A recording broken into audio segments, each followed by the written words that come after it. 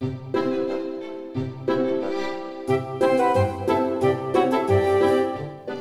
have a theory. If I was to ask 100 of today's children's book authors and illustrators to name a book that had a profound impact on them, I bet an unusually large number of those authors and illustrators would mention the work of E.B. White. Specifically, they would probably mention Charlotte's Web. I cannot count the number of times I've heard authors say that E.B. White's books have made such a huge difference on their life and on their writing. I'm a big E.B. White fan myself, and I love Charlotte's Web. In fact, if you wonder how you can share the beauty and delight of Charlotte's Web with your own sensitive readers, you want to listen to Read Aloud Revival episode 202 for kids who don't like sad stories. You and your kids might be able to think a little differently about sad storylines after hearing that episode. But Charlotte's Web isn't actually my favorite book by E.B. White, even though it's his most famous. His second most famous, Stuart Little, that one's not my favorite either. I love them both, but my favorite is The Trumpet of the Swan. And that's what we're reading this spring in RER Premium for our family book club. Now, there are layers upon layers of delights in this book, from references to Louis Armstrong, to nature journaling, to mapping the United States and listening to Louis's father's incredibly hilarious monologues. It also has a killer first line. Have you read it? I'll read it to you. Walking back to camp through the swamp, Sam wondered whether to tell his father what he had seen. I mean, who's going to stop reading there, right?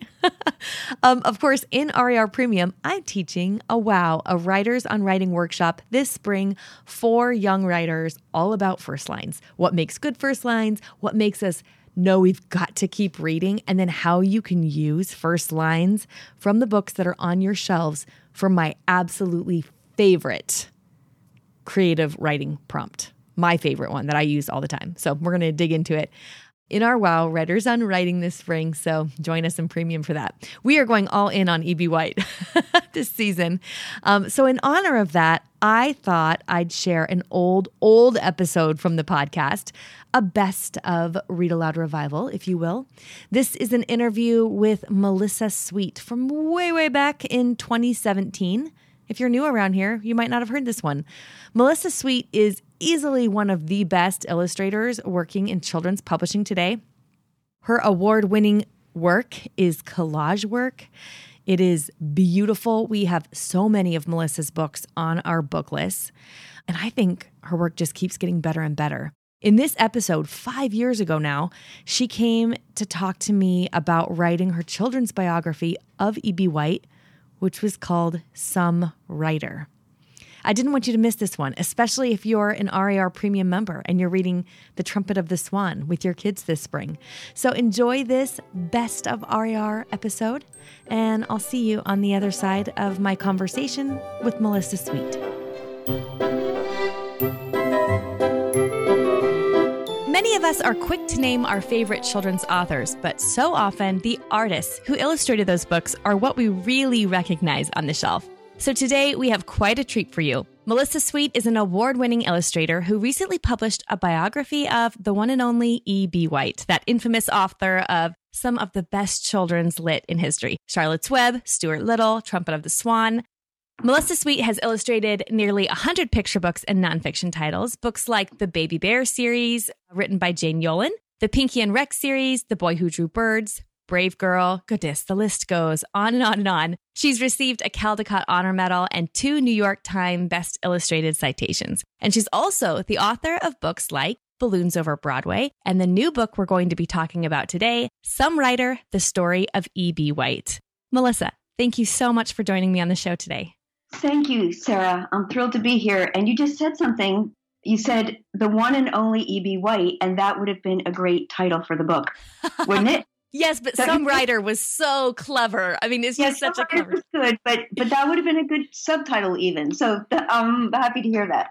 Thanks. Well, I was just, I found out about your book because I was just cruising around looking at kids' books like I do on the internet. And when I saw that you were coming out with a new book by E.B. White, I knew I had to get in touch with you. And it's brand new. Just came out last week when we're airing this on October 11th. It just came out on the 4th, right?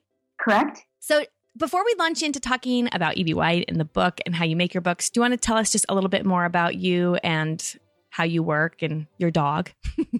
Oh, sure. Yeah, sure. I have been illustrating for a very long time. And somewhere in the middle of my career, I started doing more collage and assemblage work. Always the books are very different. But I was beginning to get more than picture books, nonfiction books, or historical fiction. And those seemed to call for something else. So for a number of years now, I've been doing wonderfully fun and intricate type of collage work. And I live in Portland, Maine. We just moved to Portland, and I have two really great dogs. One's a rescue from the Hurricane Katrina down in Louisiana. Oh, I didn't know she's that. So sweet. Yeah, she's a very sweet thing. And then we just got a great new dog named Ruby, so when I'm not in the studio, we're getting exercise. Yeah, I bet you are. That's what my life looks like. You're right. That's so great. So then tell me, because your books are this beautiful combination of drawing and painting, right? I was kind of like flipping through the ones that I have here, trying to figure out exactly all the different mediums that you use. And then, of course, this gorgeous collage work that you do. So tell me a little bit about the different art forms you use when you make a book. The collage work started off using found objects, bottle caps and little bits of wood and shells and anything that seemed pertinent to the story. So it's safe to say it really went full tilt when I did The Boy Who Drew Birds about John James Audubon. Mm-hmm. Part of it happened with the research because that was the first time I traveled to see someplace in conjunction with getting ready to illustrate a book. And Father had a house in Mill Grove, Pennsylvania that became a tourist, it's open to the public, I should say. So I went there to see his studio, bedroom, the gigantic prints of his watercolors that are there, and just the accoutrements of his life. That is, to my mind, hard to translate in 2 dimensions. So I thought, wow, when I'm going to recreate what I think the desk of his studio might look like. So I had desiccated animals and bits of bones and shells and leaves and sticks and anything I thought, little bits of drawing, just like my studio. And it seemed to bring him to life for readers in a way that was really satisfying, that you felt what it might have felt like to be him. So that continued on. When I did Balloons Over Broadway, the main character, Tony Sarg, the man who invented the Macy's Parade balloons, he's nothing like Audubon. So what should those materials look like? And in that case, I made papier-mâché puppets and used wood and very simple materials, old children's blocks, to make a bunch of toys that I was going to photograph for the book. Or I have photographed, I should say. I don't do the photography, but my work is very three-dimensional, with like three-dimensional assemblages. So they get photographed.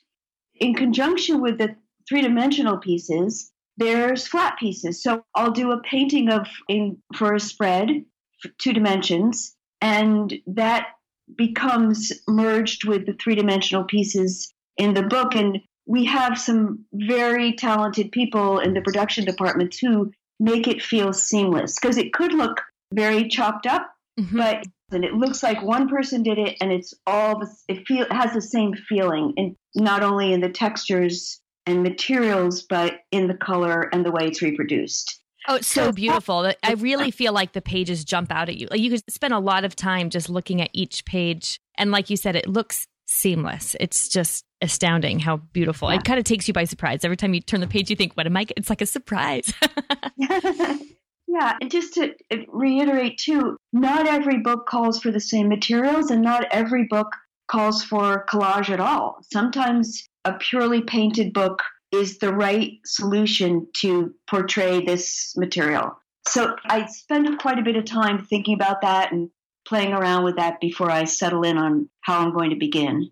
Wow. Okay. So I think the first encounter I had with your art was probably those Ebu counting birds wall cards. I ran into those on a little weekend getaway I went on with my husband. and I had to grab them for our schoolroom. We homeschool our kids, and I had to put them up because they're so beautiful. And then I thought, I need to find this artist online, and discovered that you had illustrated Jane Yolen's books. And then, of course, the John James Audubon book was something that I already had on my shelf. So I just putting it all together, I thought, oh my goodness, this is beautiful. So when you get a new project to work on, you're saying that you basically you just kind of play with it for a little bit to decide exactly what medium is going to tell the best story. Is that what you're kind of saying? Yes. And the research, especially for instance, a nonfiction book, will help me dictate. I'll read and see bits of people's lives that I think could be incorporated into the collages. I did a book with Jen Bryant, the author Jen Bryant. The title's A Splash of Red, yes. The story of Horace Pippin. So that was a very different book because he's an artist. The trick is not to become Horace Pippin, not to mimic his type of art, but to look for clues within the art. So what I found about his work, for instance, was there was a flattened perspective. And he used a lot of pattern, especially wood grain pattern. Also, there were tiny splashes of the color red. Those were my clues, and that's how the book began. That's true of every book. And that's part of the fun of it, though, is really honing in on and finding the exact right recipe for beginning the art. And that's what makes each one unique and fresh and just a lot of fun to make. That's so fun. So do you work with a lot of the same authors over and over? Does it seem? I know I've noticed that you've worked with Jane Yolen, and Jane Yolen is actually going to be featured at the Read Aloud Revival. We're going to introduce her face to face with our community in an author access event in 2017. Super excited about that. But do you find yourself working a lot with the same authors, or does that just constantly change, or how does that work? That changes from year to year. Sometimes, for instance, with Jane, we did the Baby Bears books together, and then I just did a fourth with her, You Nest Here With Me, written by Jane and her daughter Heidi. And then Jen Bryant and I did 3 books together. More often, though, it's one book together, one book per author, and for whatever reason, we go on to the next thing. But that marriage of author and illustrator happens within the publishing house. I mean, an author can say, I'd love to work with so-and-so if they're available, and sometimes we're just not available. There's probably a short list of who could illustrate this book. But I think because each book is so different for each author, they look to have that marriage be special and carry the material through in a new way. So I think it's very careful.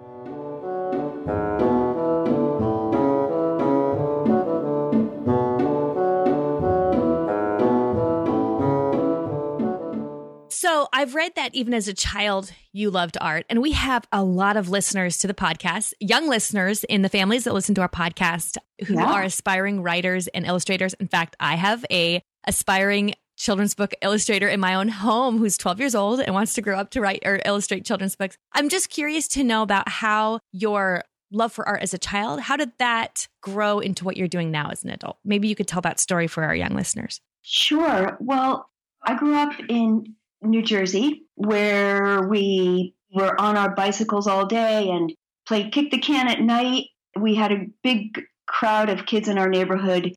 We had a wonderful public library, and we used to ride our bikes to the library and come home with books. But to be honest, I wasn't such a great reader. I loved books, but that wasn't my go-to place. I always wanted to be making things. My mom was a great sewer. My grandmother was constantly doing crafty stuff. My father did carpentry, so having tools and glue and construction paper was all around me. And also I had a lot of kits, and I'm sure these kits, it's almost like the pieces that I do for Ibu are an extension of my childhood, the matching games and all those the wonderful puzzles and gorgeous pieces she'd come out of Ibu were a little bit like when I was a kid and I played with Spirograph and Etch-a-Sketch and paint by numbers. So those toys are really design tools, and they taught me a tremendous amount. They occupied my unending energy that I had as a kid. So I think it was... that you probably still wish you had, right? If you're anything like me. Sometimes. Exactly. I think that they were very satisfying. It's very satisfying to play with a Spirograph. So I had a lot of fun doing that.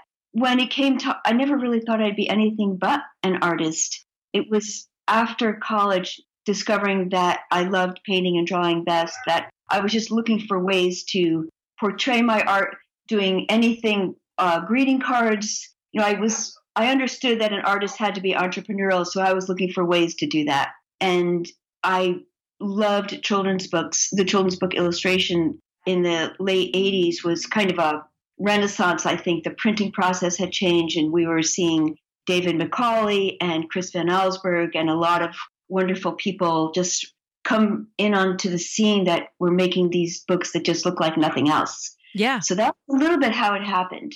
David Macaulay has a special place in my heart. We just chatted with him at Read Aloud Revival in membership, introduced him to the kids. He did an author access event for us last weekend, and he showed us how he did his sketches and how he drew the woolly mammoth on screen live, and then sent me the sketches in the mail. It was like, I went and checked my mailbox, and I think I could not wipe the smile off. My husband is building a frame for it. That's how excited I was. That's awesome. Yeah. That is I would too. He is such a man. He is like such a great man. It was such a treat to meet him. So his work is really astonishing. So yeah, it truly is. Okay. So you do lots of biographies, which I love how you tell the story of a person that makes it really come alive. I mean, this is what I think history really should do for our kids, which is tell a story of a person in time and the world around them and make it come alive for them so they can really feel like what it might have been to live there. But you've written a book, and I just got this one because I hadn't seen it before, The Right Word, which is a story about the man behind Roget's Thesaurus. Well, Roget and his thesaurus, that's the subtitle. You said A Splash of Red, which is a book about Horace Pippin, Brave Girl, and of course this new one about E.B. White, Balloons Over Broadway, about the man behind the Macy's Day Parade. So tell me, how do you choose who to write about when you're writing a biography or illustrating a biography?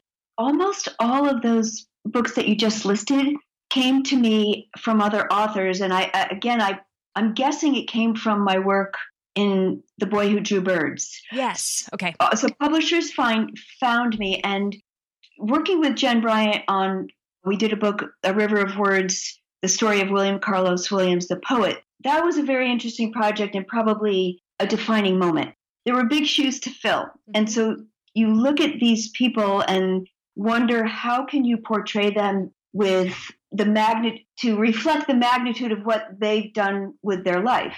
And with William Carlos Williams, and not unlike E.B. White, it's a little bit intimidating to find the right formula of how to illustrate their work. So one thing that happened around that time was I was participating in my public library. There was an event around making altered books. So I had this big box of books in my studio that was slated for the landfill. Once a library has a big book sale, the books just don't sell for the third time. A lot of them get thrown away, but we were looking to give these books to artists and have them come up with all different ways of, repurposing or what's the word? Upcycling? Upcycling, thank you. Upcycling. Yeah. So I began to use parts of books in my art, and that I still love to do that. I use the front of the book covers, I use the end papers, I use the interiors of the book for collages or to paint on top of. So those were some of the things I began to use. And for whatever reason, they fit these biographies really well. That was just a great beginning for me. So especially with William Carlos Williams, that took quite a bit of research for me to get to know William Carlos Williams better. I traveled to where he lived and read a ton of his books. The best way to illustrate him, to my mind, was to illustrate the poems that Jen had within the text. So here's where this lovely dialogue starts to happen with an author.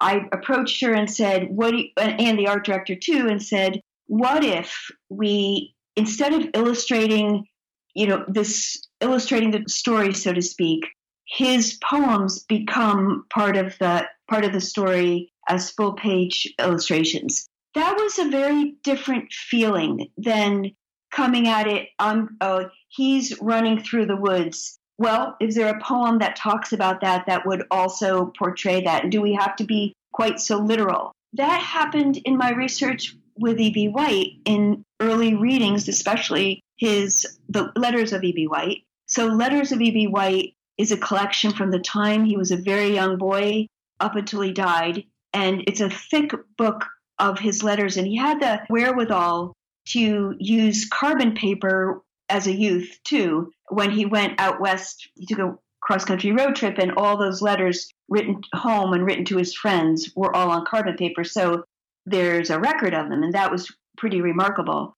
In crafting the story, I knew that E.B. White said it so much more eloquently and heartfelt, and it was right from him, that I had to use his essays and quotes peppered throughout my text to give an even deeper story. In the early reading of the letters of E.B. White, it was evident that to be able to excerpt these letters and use them within the story was going to give readers a better sense of who E.B. White was.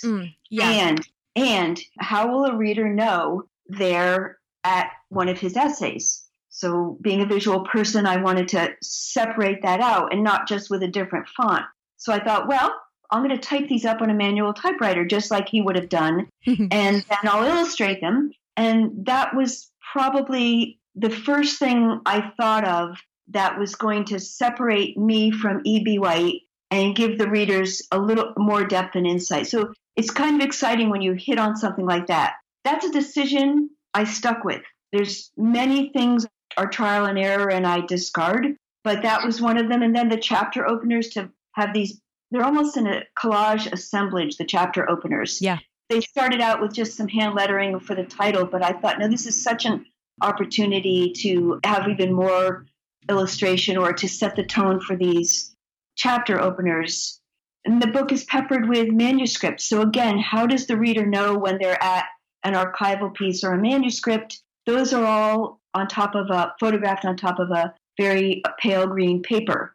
The reader might not say, oh, here I am at this archival piece, but there's a consistency throughout the book, and that becomes part of the design process. So as the illustrator and author, it's not just about making the pictures and writing, and I go back and forth between those all the time, but it's the design. The design helps us marry those two.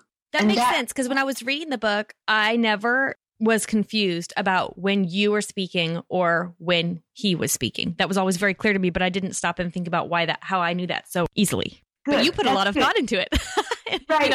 Yeah. If it's invisible, that all the better, because it's not meant to scream. It's meant to go down the road, smoothly and not have it be a bumpy road full of potholes. So that's good. Yeah. Yeah.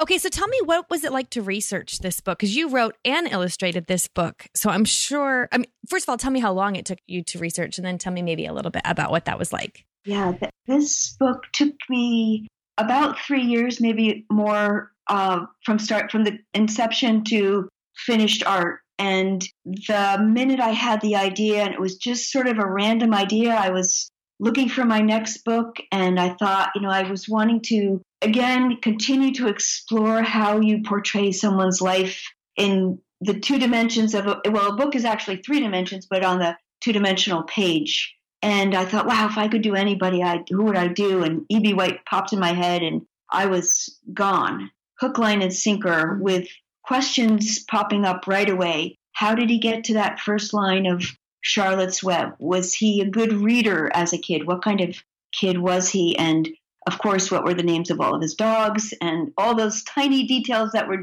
interesting to me? So I went right home and pulled out that Letters of E.B. White, working for about a year, trying to figure out his life. I create a timeline on my wall right away and I'll put up anything, a found object or a Post-it note or anything that feels pertinent to the story. I'll start to stick up on my wall in the time frame, from 1899 to 1985 when he lived. And that helps me sort out what happened when. Now, some biographies are an anecdote or a snippet of somebody's life. But early on, in order to tell the story, for instance, of how he got to his 3 children's books, to my mind, there had to be a lot of backstory. There was so much of his life, his love of nature, his caring for animals, his love of Maine and having a farm, all pointed into the direction of where he went. even Stuart Little living in New York City, his granddaughter Martha tells me E.B. White is Stuart Little. So I trust that comes from a good source. Oh, that's too much fun. Okay. Yeah.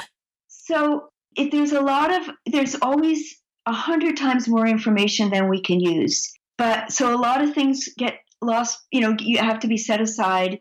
They might be riveting to me, but they don't support the story. So ultimately, this is E.B. White's story. And yes, it's told through my eyes as the biographer, but it's always in service to the story, even though there's things I have to let go of that, to be honest, once I let go of them and just keep honing in on the book, I completely forget what they were even. Why was I so worried about that at the time? But so you begin to know the quote you picked, the photograph you picked, one picks, the art, it all starts to feel just right. Like you're making a jigsaw puzzle, the pieces are fitting together.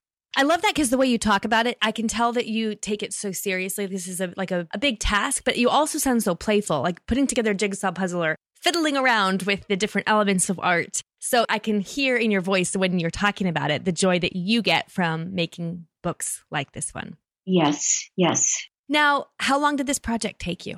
This took a good 3 years. And I was about a year into this project before I was very public about it. And even then I wasn't tremendously public. My husband knew, obviously the publisher knew, but it was almost like I had an uncut diamond sitting on my drafting table that I was so precious that I didn't want too many opinions about it. I didn't want people to say, oh, you've got to include this essay, you've got to include that, or you're going to talk about that. And I didn't even contact the White family for permissions till about a year in. And to be honest, I knew that anybody could write a biography, but I didn't know, I should know this, but I didn't know it, that not anybody can have permissions. So to use the archival materials or the photographs had to be granted from the White family. Oh, I didn't know that either. Well, yeah. And I gave her a very slight dummy. My dummies are notoriously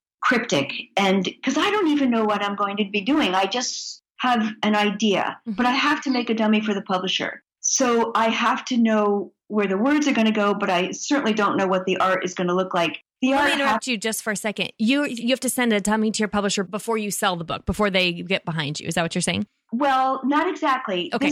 They bought this on the idea alone. Okay. But at a certain point, they say, we're talking about, for instance, things like how many pages is it going to be? So we say, okay, let's start with 80 pages and see how that feels.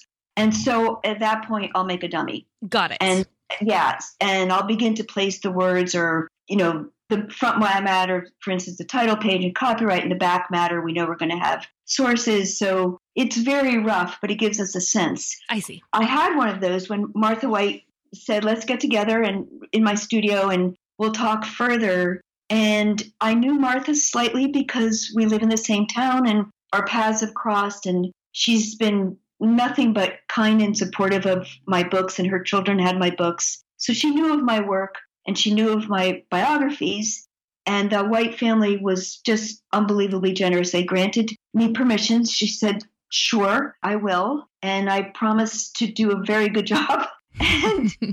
But then the wonderful things started happening. Martha said, oh, I've got a scrapbook I think you should come see. And I said, yes, I would love to see that. She stopped by my studio with some home movies. This was it's mesmerizing. The privilege it is to be able to have this kind of resource and to know that I can do anything, absolutely anything, to portray this author, this beloved author. I have everything at my fingertips. So it was, that's how that happened. And once I had access to those materials, I went to Cornell University and looked at all the archival materials, the photographs, his papers and manuscripts.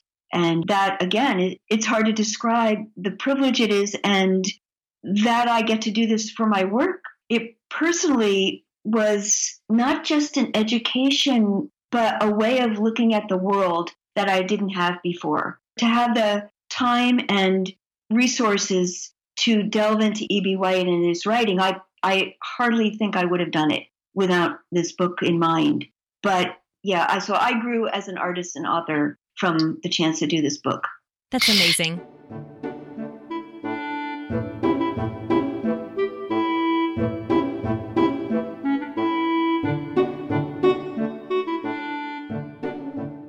So there's 3 books E.B. White wrote. Of course, we've got Stuart Little, Charlotte's Web, and The Trumpet of the Swan. Do you have a favorite?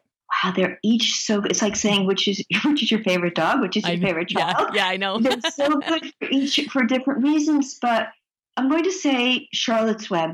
Okay.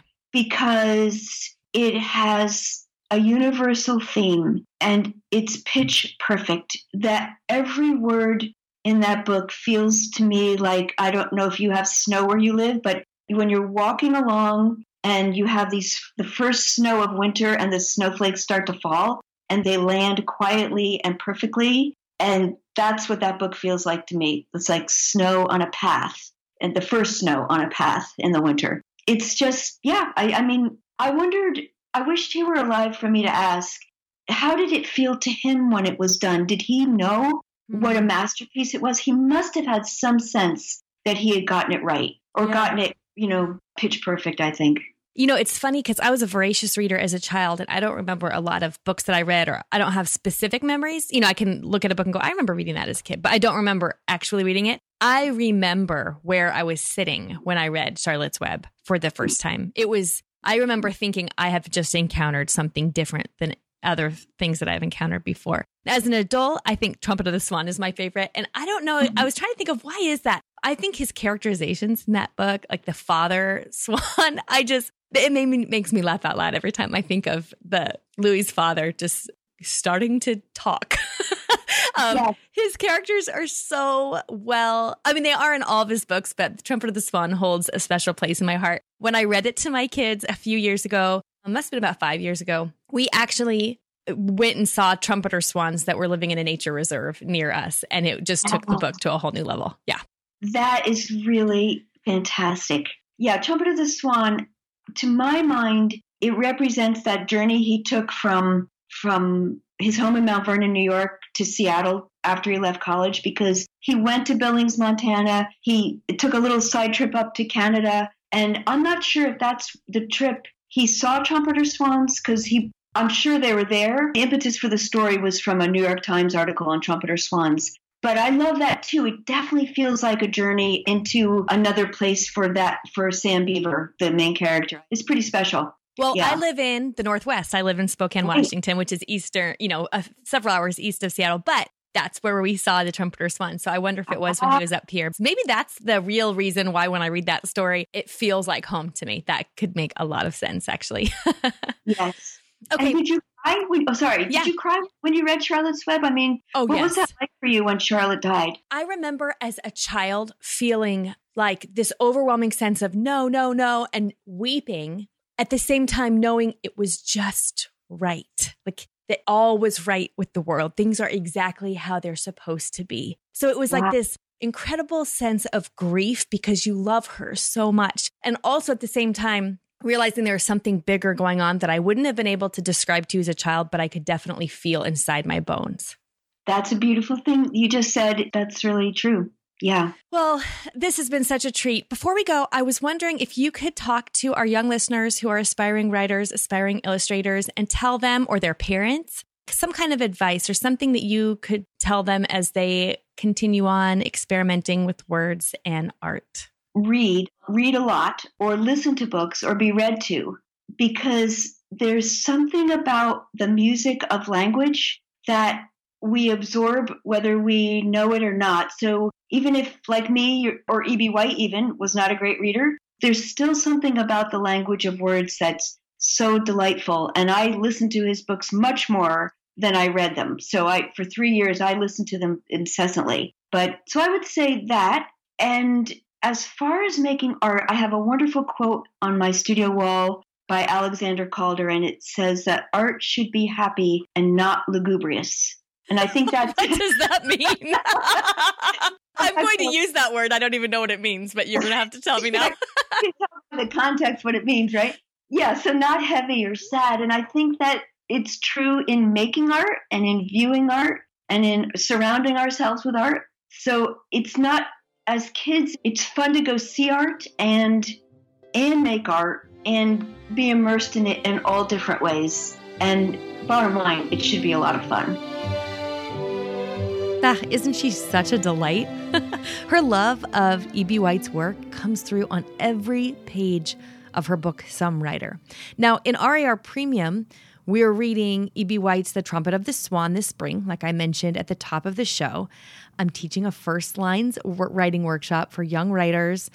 This one's probably going to be best for ages 10 to 18, and it's going to give your kids some great creative writing prompts based on first lines that they find in books around your house, but it's also going to just teach them what makes a first line such a good first line.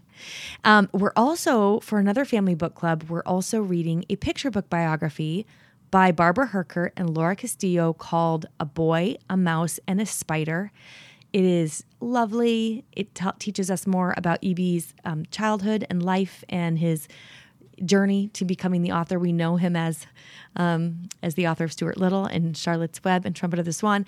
We're digging in deep, and your kids are going to learn so much and have really memorable and wonderful memories of these book clubs. So if you're not an RAR Premium member, head to rarpremium.com.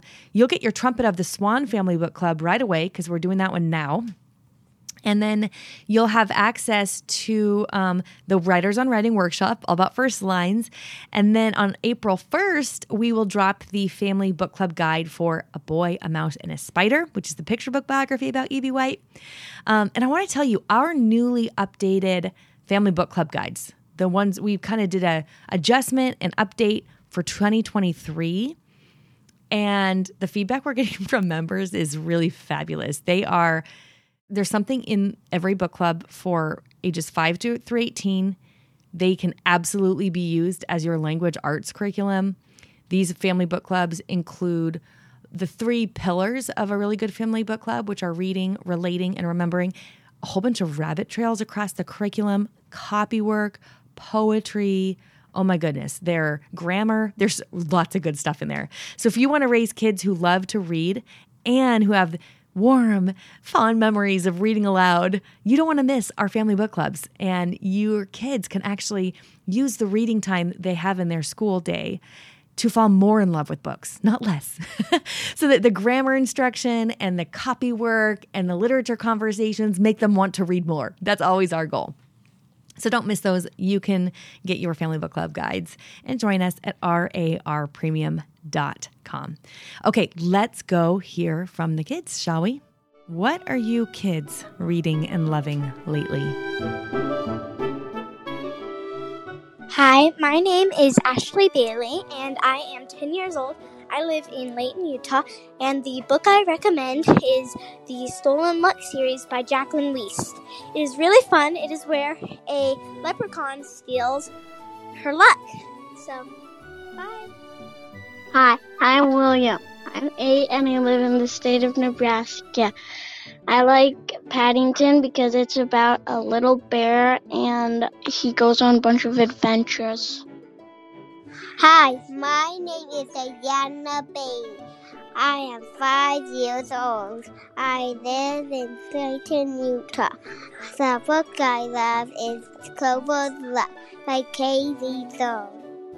What's your name? Abby, Where are you from? Nebraska, How old are you? 5. What book do you want to recommend?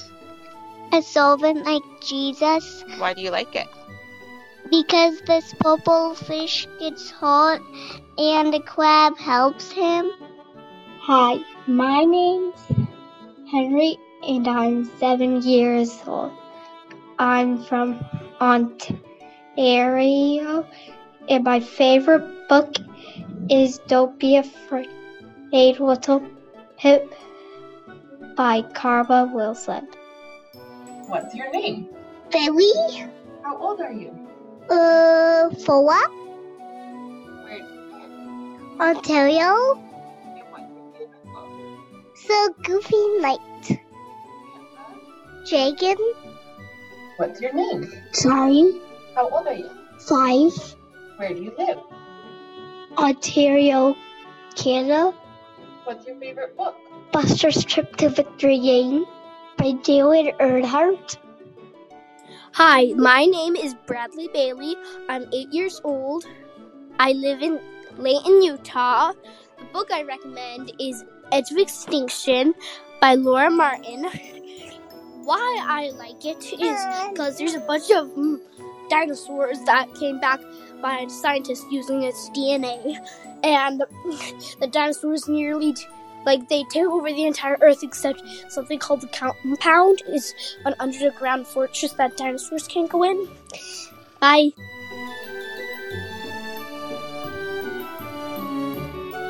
Brilliant. Thank you, kids. I hope you enjoyed this best of episode. It was really fun for me to listen back to this one and share it with you. I'll be back in a couple of weeks. In the meantime, you know what to do, right? Go make meaningful and lasting connections with your kids through books.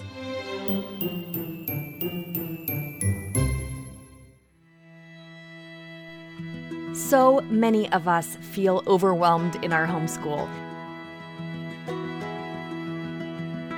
There's a lot to do, and it feels like every child needs something a little different. The good news is you are the best person on the planet to help your kids learn and grow, and home is the best place to fall in love with books. I'm Sarah Mackenzie. I'm a homeschooling mother of 6, the author of Teaching from Rest and the Read Aloud Family, and I'm the host here on the Read Aloud Revival podcast. This podcast has been downloaded over 8 million times. And I think it's because so many of us want the same things. We want our kids to be readers, to love reading. We want our homes to be warm and happy havens of learning and connection. We know that raising our kids is the most important work of our lives. That's kind of overwhelming, right? You are not alone. In Read Aloud Revival Premium, we offer family book clubs, a vibrant community, and Circle with Sarah, coaching for you, the homeschooling mom, so you can teach from rest, homeschool with confidence, and raise kids who love to read. Our family book clubs are a game changer for your kids' relationship with books. We provide you with a family book club guide and an opportunity for your kids to meet the author or illustrator live on screen. So all you have to do is get the book, read it with your kids, and make those meaningful and lasting connections. They work for all ages, from your youngest kids to your teens. Every month, our community also gathers online for a Circle with Sarah to get ideas and encouragement around creating the homeschooling life you crave. They're the most effective way I know to teach from rest and build a homeschool life you love.